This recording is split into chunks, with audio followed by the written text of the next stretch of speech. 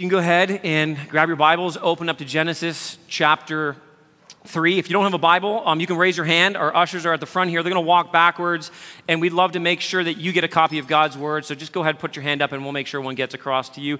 And if you don't own a copy of God's Word, just take this home with you. We'd love for you to have a copy of God's Word. We trust that it would be a blessing and encouragement to you as you read it and hear God speak powerfully to you through it. I want to begin by asking you a couple of questions. When was the last time you were caught in sin? I mean caught, red-handed. And maybe if you're like, well, I can't remember the last time I was caught in sin. Okay, when was the last time you were confronted in your sin? Now, I want you to kind of get that memory in your head for just a moment, and here's my follow-up question to that. Do you remember how you responded? Was it good? Was it like, oh, thank you so much for bringing this sin to my attention, for pointing out how I am so deeply flawed and have strayed off of the good and righteous path of the Lord Jesus Christ?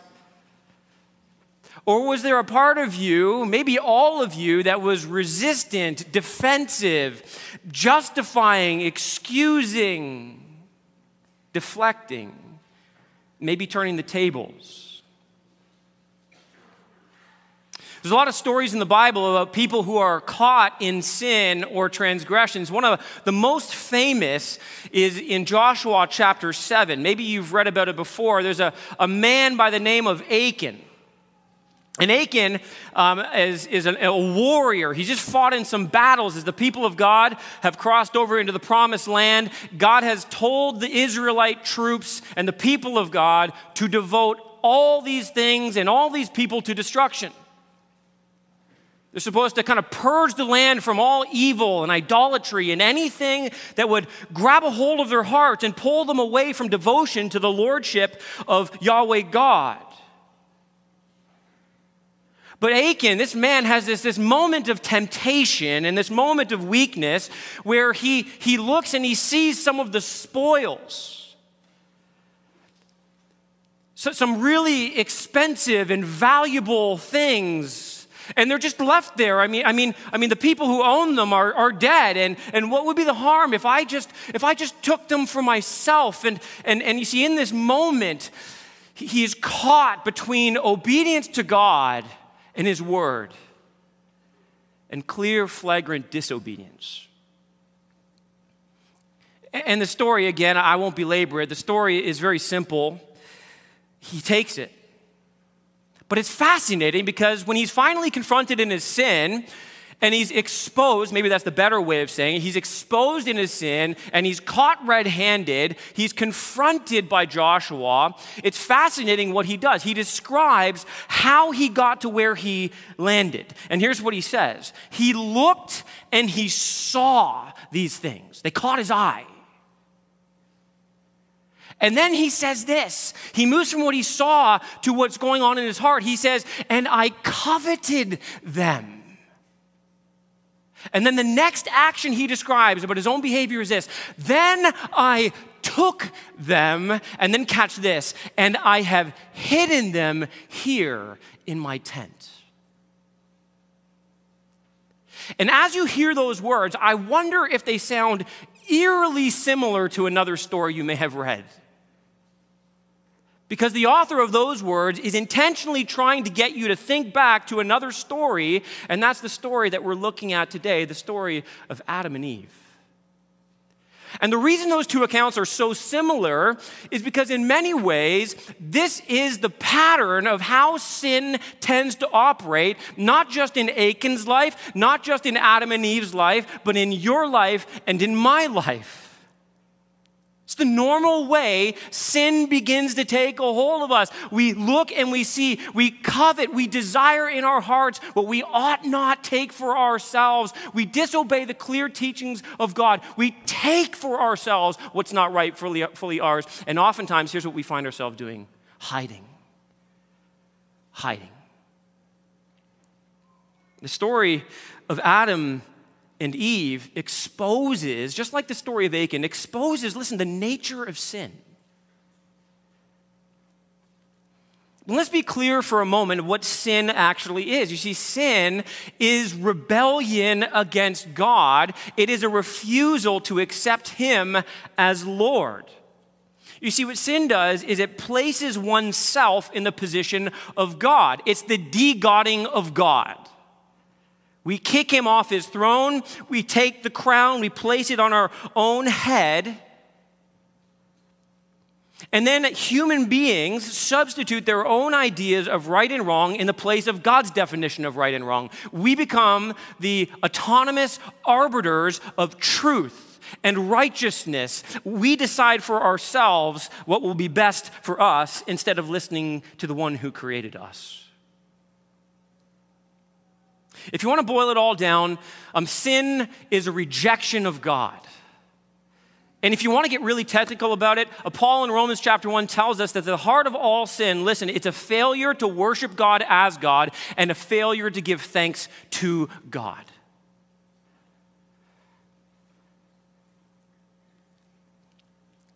But you see, in all of this, one of the things that we often lose sight of is that while sin is against God, God remains the ultimate judge of all sin. And what we often fail to think about in the midst of sin, in the moment of sin, is that all sin has consequences. There's no way around it. All sin has consequences that will flesh themselves out at some point in our lives. This chapter in Genesis chapter 3 has a kind of judicial feel to it. It's almost set up like a courtroom kind of drama where God is the judge and He summons Adam and Eve to come and stand before Him. There's a kind of examination that takes place, and eventually there's going to become a verdict, a judgment. And as this scene unfolds, it carefully informs us about the foundational nature of sin and the foundational impact of sin, okay? It helps us, in other words, understand how we are prone to sin and what we're tempted to do with our sin. And here's what I want you to see throughout this message here. It tells us what sin is and shows us what sin does, okay? Lock that phrase away in your mind right now. It tells us what sin is, and it shows us what sin does. This is going to be incredibly important and relevant to you and to your life if you want to understand how sin is operating in your own heart. Let's read the passage together. I want to back up and read verse 7, kind of gain that context again and pull it in. And we'll read just to verse 13. Here's what the Word of God says. Then the eyes of both were opened, and they knew that they were naked. And they sewed fig leaves together and made themselves loincloths. And they heard the sound of the Lord walking in the garden in the cool of the day. And the man and his wife hid themselves from the presence of the Lord God among the trees of the garden. But the Lord God called to the man and said to him, "Where are you?" And he said, "I heard the sound of you in the garden, and I was afraid because I was naked, and I hid myself." He said, "Who told you that you were naked? Have you eaten of the tree of which I commanded you not to eat?" The man said, "The woman who you gave to be with me, she gave me the fruit of the tree, and I ate." And then the Lord God said to the woman, "What is this that you have done?" And the woman said, "The serpent deceived me, and I ate." We're going to see very clearly in this passage what sin is and what sin does. I want to show you both of those aspects in every point. 3 points today. What sin is, what sin does. First, sin is destructive, and here's what it does. Listen, and ruins our relationships. Sin is destructive and ruins our relationships. We see that in the first few verses 8 through 10. Now remember again that we left off with Adam and Eve failing to stand firm against the schemes of the devil and falling into sin. And as it stands right now, no pun intended, they stand before God naked and ashamed. They cover themselves with fig leaves. Again, man's first attempt at redemption, of self-salvation. And you need to kind of pay attention to the flow here. There's a rapid kind of pace moving throughout this story that I think we can all relate to when it comes to sin. It's usually not a slow, gradual slide into sin. Oftentimes, we find it's very rapid. It grabs a hold of our eyes and then our heart, and our flesh just wants what it wants, and we dive into sin. But in a moment, like right on cue, okay, after they've covered themselves, right on cue, we have verse 8. Look at this. There's not a moment to spare. That's what it feels like as we read this. And they hear the sound of the Lord God walking in the garden in the cool of the day. Now, I want you to see there's a shift that's taking place here in the original language back to the covenant name of God. Okay, remember when the serpent was using the name of God, he drops the name Yahweh, and he just uses a God.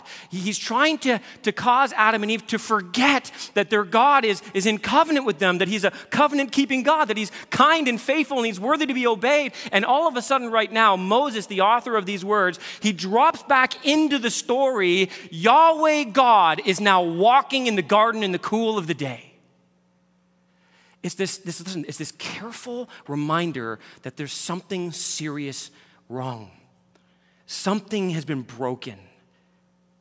Relationship has been severed.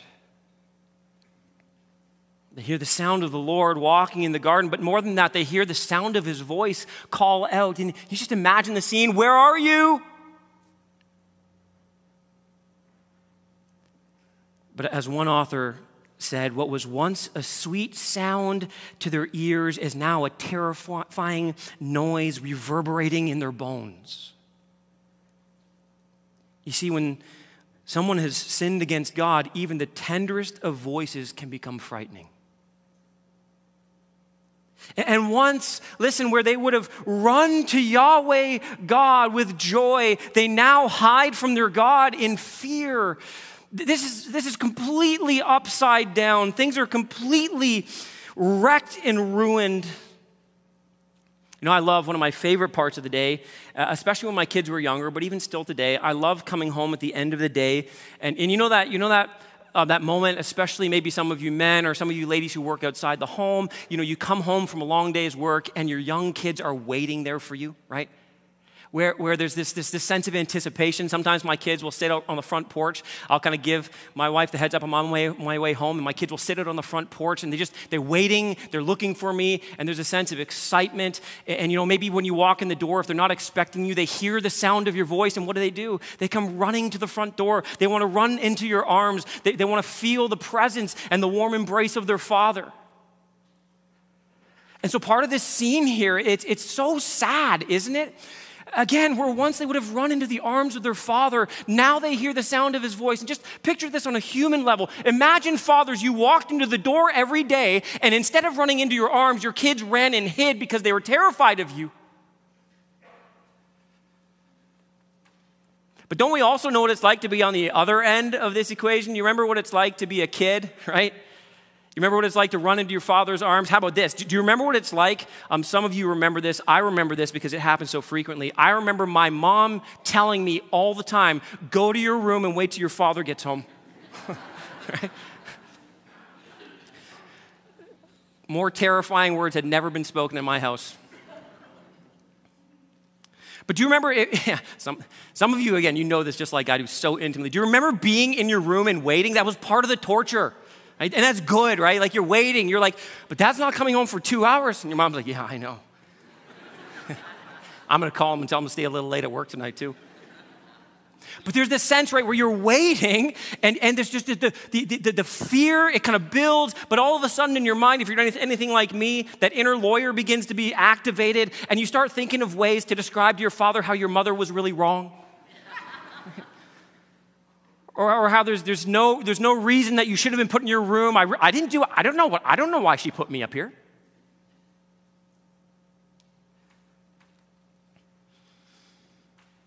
There's this mixture of emotions that stew in your mind right in those moments. You sense guilt and shame because you know you've done something wrong. But at the same time, you almost feel justified in your behavior and you're preparing to argue your case. Either way, there's this sense of fear that builds in your heart. And I think that's exactly where Adam and Eve are in this moment. They hide in fear of God. And everyone from this point forward, listen, who is not covered by the blood of the Lamb would be in fear of God. But I want you to notice that their fear is not because of the disposition of God. This is so crucial to see.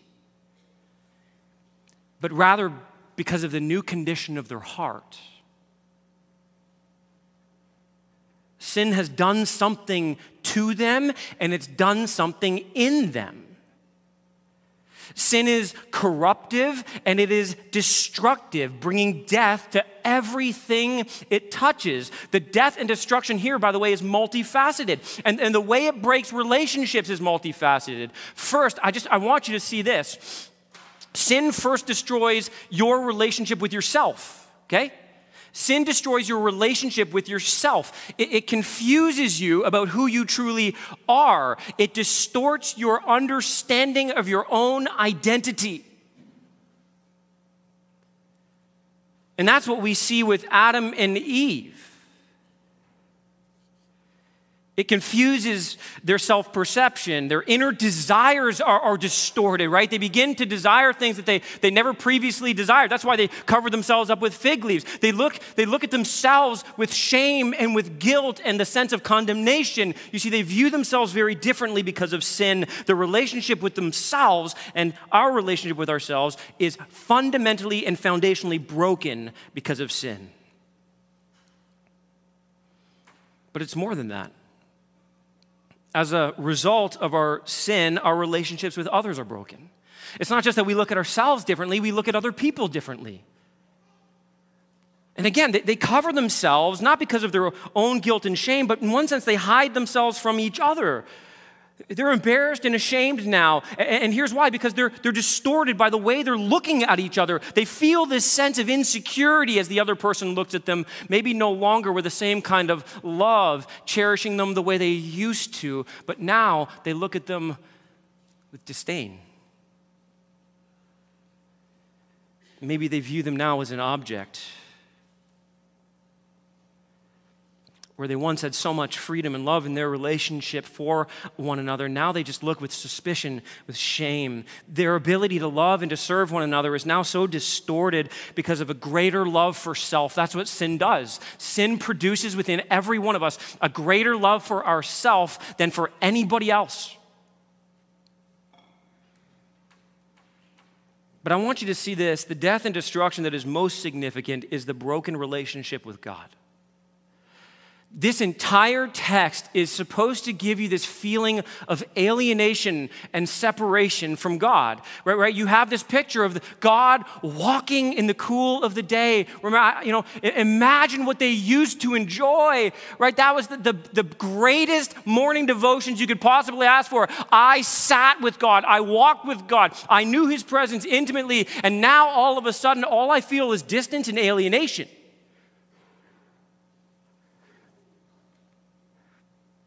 In Israel, there was undoubtedly this recognition of the inherent nature of sin.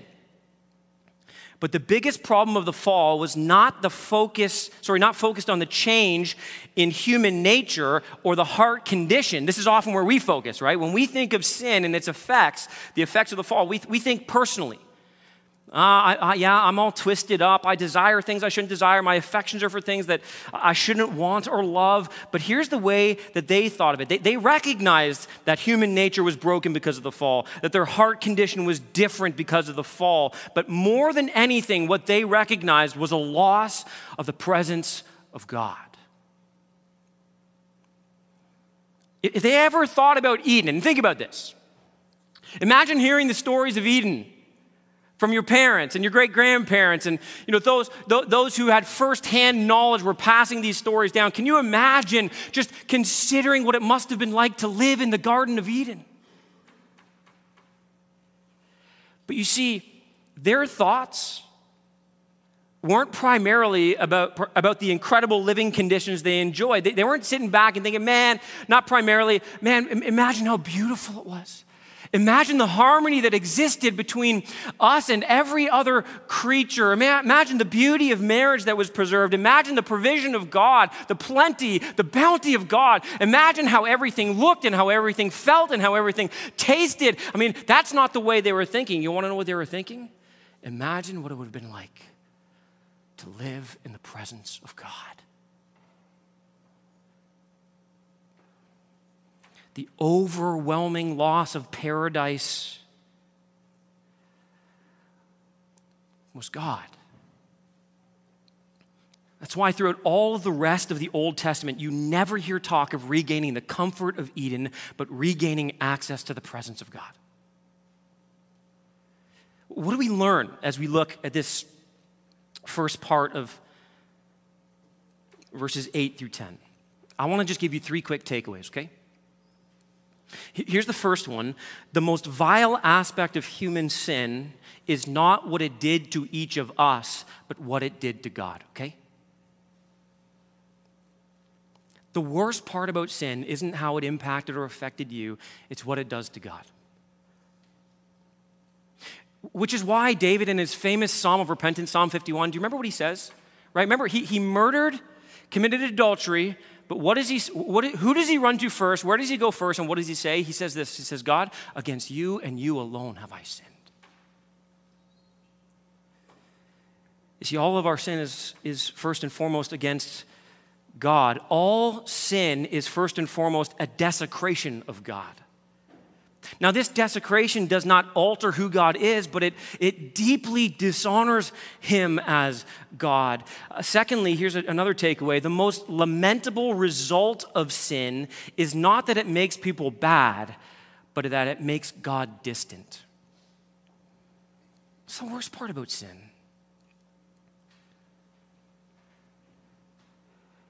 Which again, let me just remind you of what David says. David, as he repents before God, he asks that God would restore unto him the joy of his salvation. There's a sense of separation and alienation that he experiences because of his sin. He asks God to not hide his face from his sins, but to blot them all out, to create in him a clean heart, to renew a right spirit within me, he says. Cast me, listen to what he says, not away from your presence. You see, the yearning in our hearts is for goodness and for God, but our direct access to God has been cut off, and the inclination of our hearts is now only evil all the time. That's what the Bible teaches. You're going to see that unfold throughout the rest of the scriptures. Let me give you one more takeaway. One day, like Adam and Eve, God will call us to stand before him and to give an account.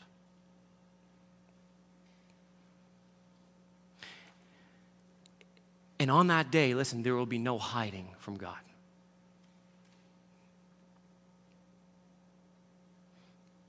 And if you are not found in Christ with forgiveness of sins, you will stand before God, the creator and king of the universe, naked and ashamed. And you will stand before him without excuse. Next, let's ask this question about what sin is and what sin does. Let's look at this response, I should say. Sin is degenerative and compounds our crimes. Keep that courtroom scene in your mind. And think about the nature of sin. It's degenerative. It's progressive. In verses 11 through 13, look at what it says again. Here's the confrontation. I heard the sound of you in the garden, and I was afraid because I was naked, and I hid myself. And he said, who told you that you were naked? Look at the response. Have you eaten of the tree of which I commanded you not to eat? And then the man said, the woman whom you gave to be with me, she gave me fruit of the tree, and I ate it. Oh boy. The first, but probably not only, time that Adam slept on the couch. Then the Lord God said to the woman, what is this that you have done? The woman said, the serpent deceived me and I ate it.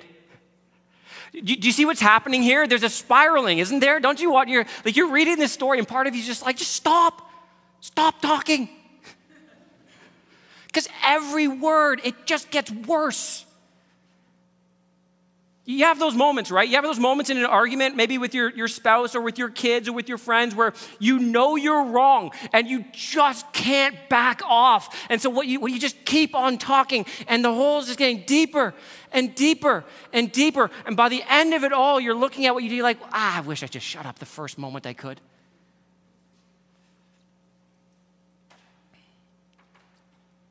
God now examines them. He's summoned them, but now he's examining them, and he's putting the gears to them, so to speak, tightening the screws.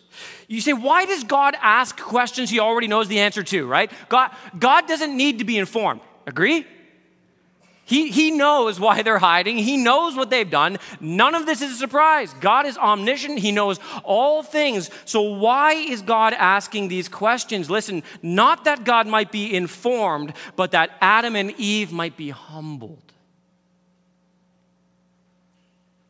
They might be humbled.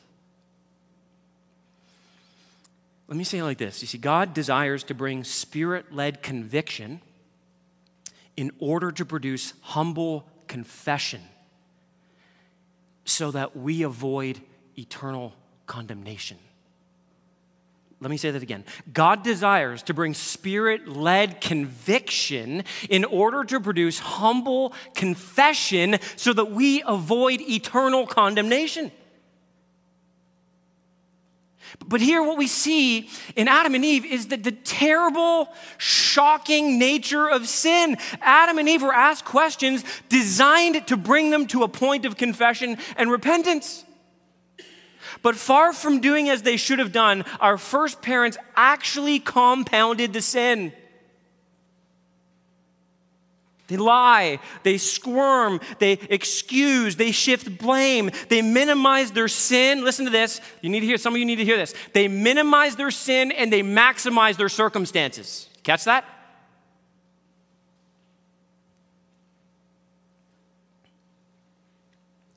Here's my question. How come we can see and acknowledge how foolish it is when Adam and Eve do this, but not when we do this?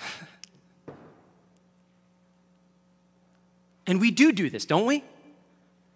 We do this kind of thing all the time, like I mentioned at the beginning. This is the kind of pattern that sinful people follow. This is what we do. There's this tendency in all of us to avoid owning our sin and to pass the buck. You see, there's a degenerative nature to sin. It's progressive, it's compounding, and unless it's checked immediately by faith, sin is like yeast that works through the whole batch of dough. Martin Luther, the great reformer, he loved this passage, and he had so many phenomenal things to say about this, so insightful. I just want to read you a paragraph that he wrote. I think it was so good, I couldn't say it any better. So just listen. It's not going to be on the screen. Just listen. Let it kind of saturate your heart and mind and marinate in this for a moment. He says this. He says, "Let us learn then that this perversion and stupidity," I love that he doesn't mince words, "always accompany sin, and that sinners accuse themselves by their excuses and betray themselves by their defense, especially before God. This," he says, "is the nature of sin. Unless God immediately provides a cure and calls the sinner back, he flees endlessly from God, and by excusing his sin with lies, heaps sin upon sin until he arrives at blasphemy and despair. Thus, sin by its own gravitation always draws with it another sin and brings on eternal destruction till finally the sinful person would rather accuse God than acknowledge his own sin. Adam," he says, "should have said, 'Lord, I have sinned.' But he does not do this. He accuses God of sin and says in reality, 'Thou, Lord, hast sinned. For I would have remained holy in paradise after eating of the fruit if thou hadst kept quiet.'" This is in reality the meaning of his words when he says, I would not have fled if thy voice had not frightened me. You hear what he's saying? He said, God, I only hid because I heard you coming. God, this is your fault. I would have been just fine. But we know that's not true. But you see, we can compound our sin even when we appear to be confessing it. That's the crazy part. That's how corrosive sin is, how degenerative sin is. Even while confessing it, we can be compounding it.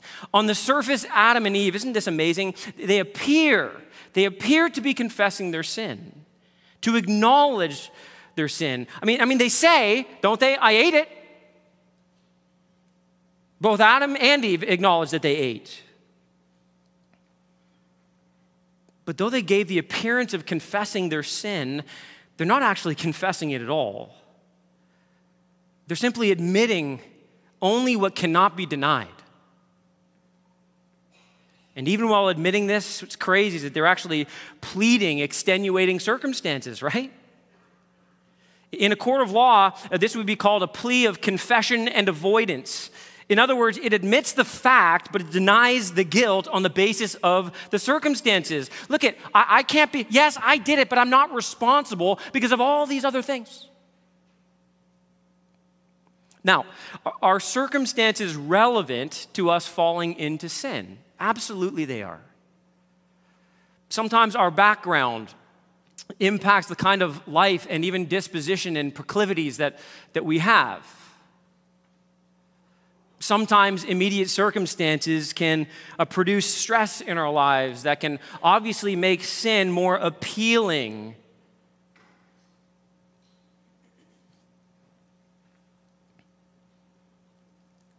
Are there factors that help lead us into sin? Yes. Do we have an enemy that wants to tempt us into sin? Absolutely. We saw that last week. But here's what we need to understand. Neither our circumstances nor our great adversary are ever responsible for our sin. Only we are responsible for our sin.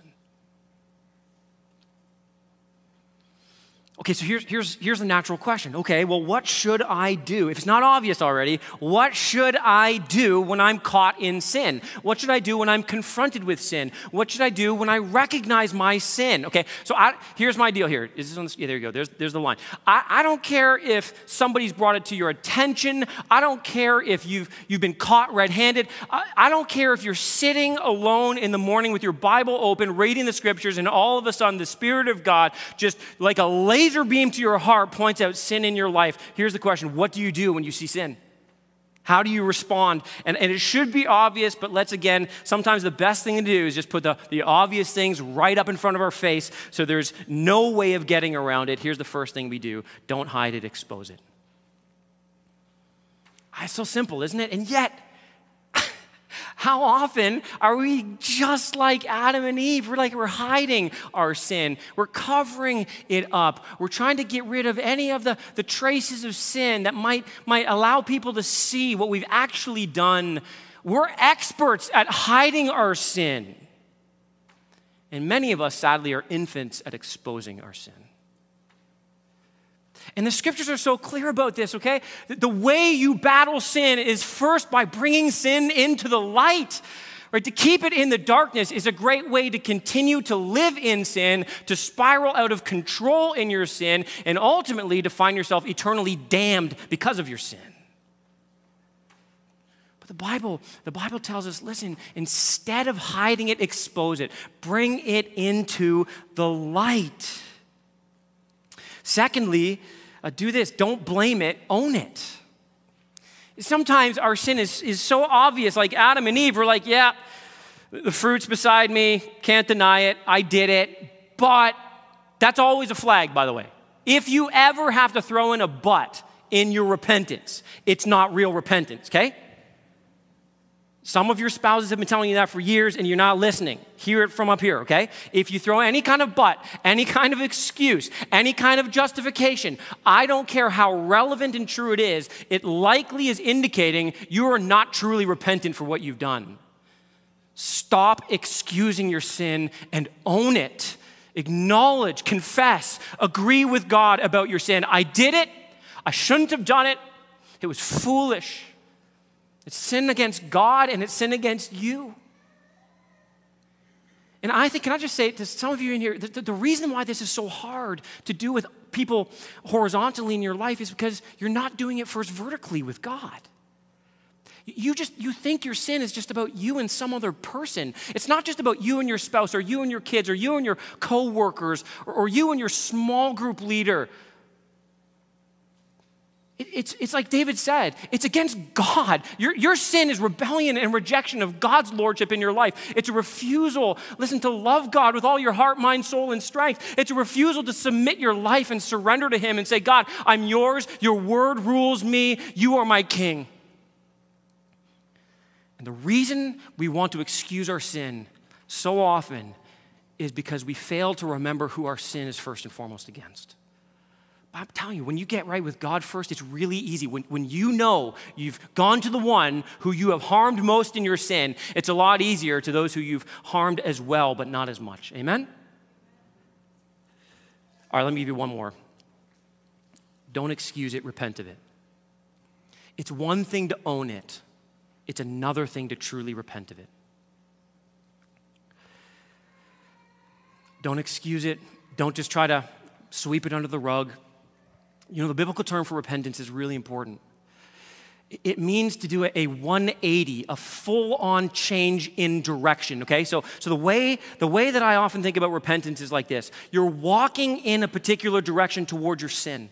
You want your sin, you love your sin, you desire your sin, you're going after your sin, and then all of a sudden your sin is exposed and you're stopped dead in your tracks. You can say here and you can stop here and say, yes, my sin is wrong. Yes, it's a problem. Yes, I did it, but that's not necessarily true repentance. You want to know what true repentance is? It's when you confess it and forsake it and turn away from it. True repentance, listen, is when you turn your back to the sin you committed, you acknowledge it before God and others, you turn and you begin to walk in the other direction.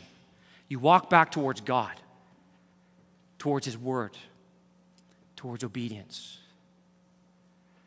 And oftentimes it's that obedience that is proving that your repentance was genuine. Don't excuse it, repent of it. Why? Why is this so hard? Isn't that the question that you wrestle with in your own heart? Why is this so hard? Why do I struggle to do this the way I should? That's because, lastly, sin is deceptive and prevents our pardon. That's what sin is, and that's what sin does. It's deceptive, and it often prevents our pardon. And really what I want to just do is point something out from this entire passage that I think the Spirit of God is carefully woven in. You see, nothing blinds the heart like sin. Nothing. Nothing clouds your spiritual vision like sin. And one of the scariest parts of the impact of sin is how it blinds us even, listen to this is crazy, even to the intervention of our Savior. I think the saddest part of this whole account is that Adam and Eve cannot see God's mercy and grace in the moment. They can't see it. They're like a horse with blinders. They're so entrenched in their sin. They're so worried about what they're losing. They cannot even see that in this entire process, God has been lovingly and graciously trying to woo them to repentance. Can't see the kindness of God. I don't know if they've just begun to view God as some kind of vindictive judge, if the fear that has been produced in their heart because of sin causes them to have a distorted image of God, that now God is just going to be angry and vindictive and this is his fault anyways.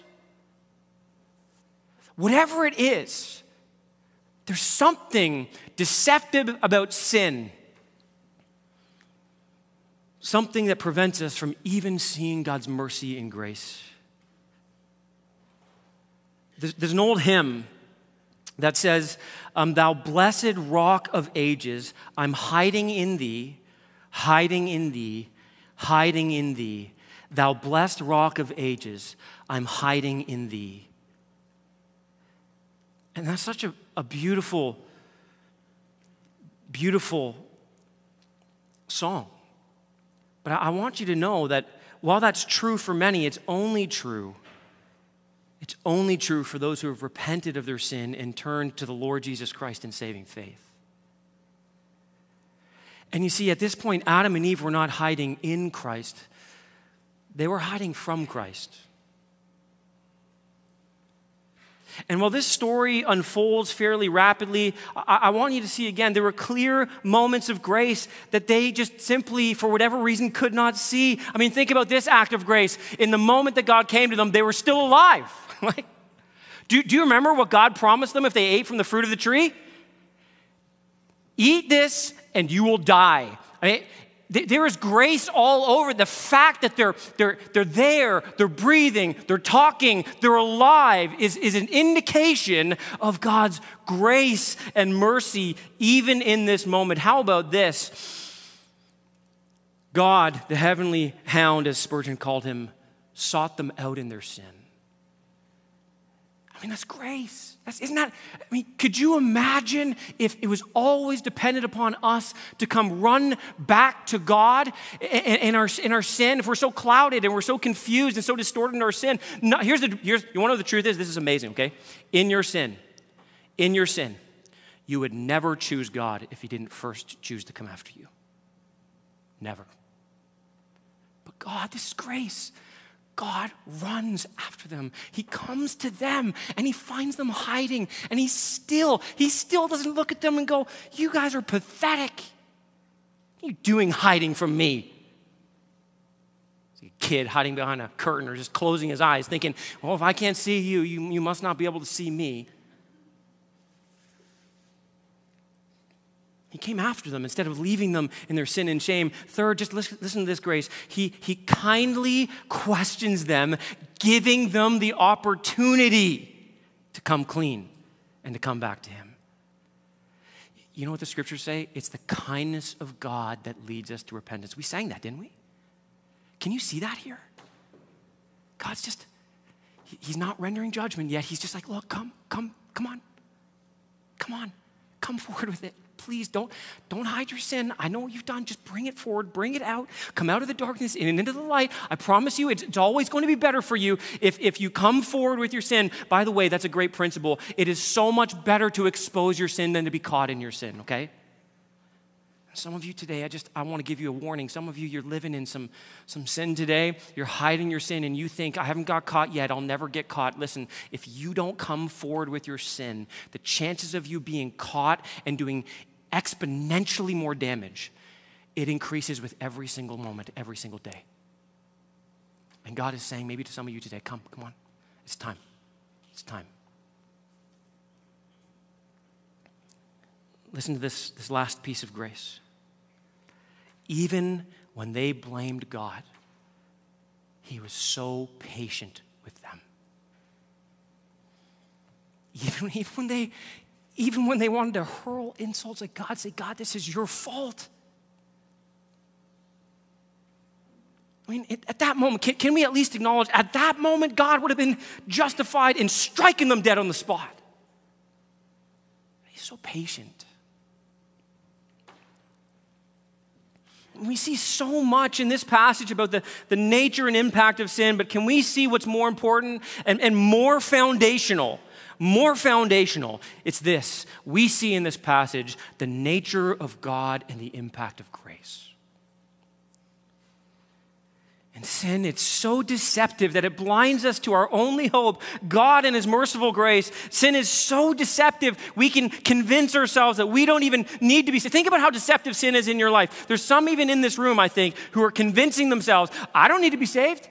My sin's not that bad. I'm not bad compared to a lot of other people. And God probably, I've done enough good in my life that maybe it will outweigh the bad. I'm fine with God. There are so many people in our world who are deceived by this.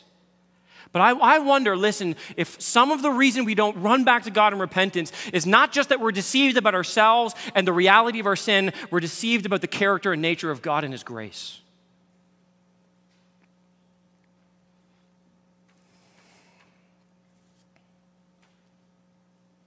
Listen, in this passage, what we see is so clear. Sin is real. Sin separates us from God. Sin destroys. It's degenerative. It's deceptive. But in the shame of our sin, it also deceives us into believing that we are beyond God's grace. Some of us in here, you've believed this lie. You're deceived. You think you're beyond God's grace. You think there's no way God could save you. You don't know how bad I've been. You don't know how long I've been walking in my sin. You don't know the depths of depravity of my life. There's no way God would save a sinner like me. And listen, can I just say to all of you in here, the verdict's already in, okay?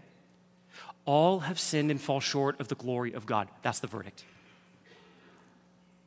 Every person here is under the same condemnation. Every single person here has sinned, and we all deserve, every one of us deserves the just wrath of God. Amen? Not one person in here is going to be able to stand before God on the final day and go, God, I'm different than everybody else. I don't deserve your judgment. But can I just remind you that though all have sinned and fall short of the glory of God, the verdict is in. But God, listen to what Paul says, Ephesians 2, 4 and 5. But God, being rich in mercy, because of the great love with which he loved us, even when we were dead in our trespasses, made us alive together with Christ. By grace you have been saved. You see, God loves sinners. That's the verdict that we get from this story as well. That's the greater verdict. God loves sinners. He saves us not when we're good and perfect and cleaned up. He saves us when we're rebels, rejecting him, de-godding God. When we're enemies of God, that's when he chooses to save us. He brings us low so that he can lift us back up. You see, the greatest power of sin is its ability to deceive us about the nature and character of God. Don't be deceived, loved ones. Do not let the deception of sin prevent your pardon from God. I was thinking about this. Pastor Joseph, he mentioned the prodigal son story a couple weeks back when he preached. And we know that story. It's so familiar. The prodigal who rejects the father, he ends up turning his back on the father. He goes out, he takes the inheritance. He, in effect, says to the father, I wish you were dead. Give me my money. I don't want you.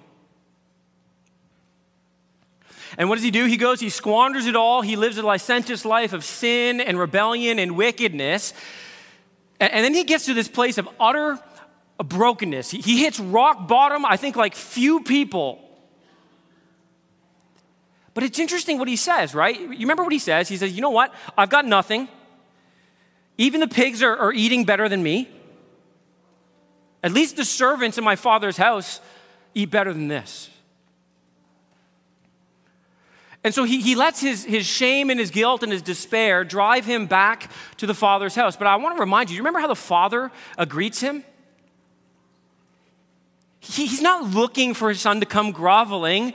He's not looking for his son to come with all of this guilt and condemnation. The father, in fact, he runs. He runs to meet his son. He lavishes gifts upon him. He wraps his arms around him. He kisses him. He slaughters a fattened calf for him. He holds a feast for him. They sing and they party. And part of what I kept thinking about this week as I thought about this passage is, how much quicker do you think the son would have run back to the father if he simply remembered who his father was? Just remembered that his father was good. His father was kind and merciful and gracious.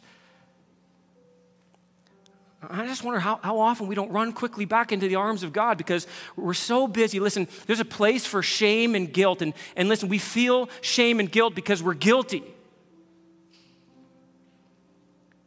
But how often just living in shame and guilt prevents us from quickly running back to the Father? And what we need most of all is not, yes, shame and guilt and sin, but more than that, what we need is this. We need the reminder of the character of God. This is who our Father is. He is merciful and kind. He's steadfast in his love. He lavishes grace upon all who come to him. And I want to compel some of you, I want to call some of you today to repentance, not simply increasing and heaping upon you the guilt and shame of sin. You maybe have been living there far too long, but I simply want to compel you to come running into the arms of Father by increasing your understanding of his mercy and grace.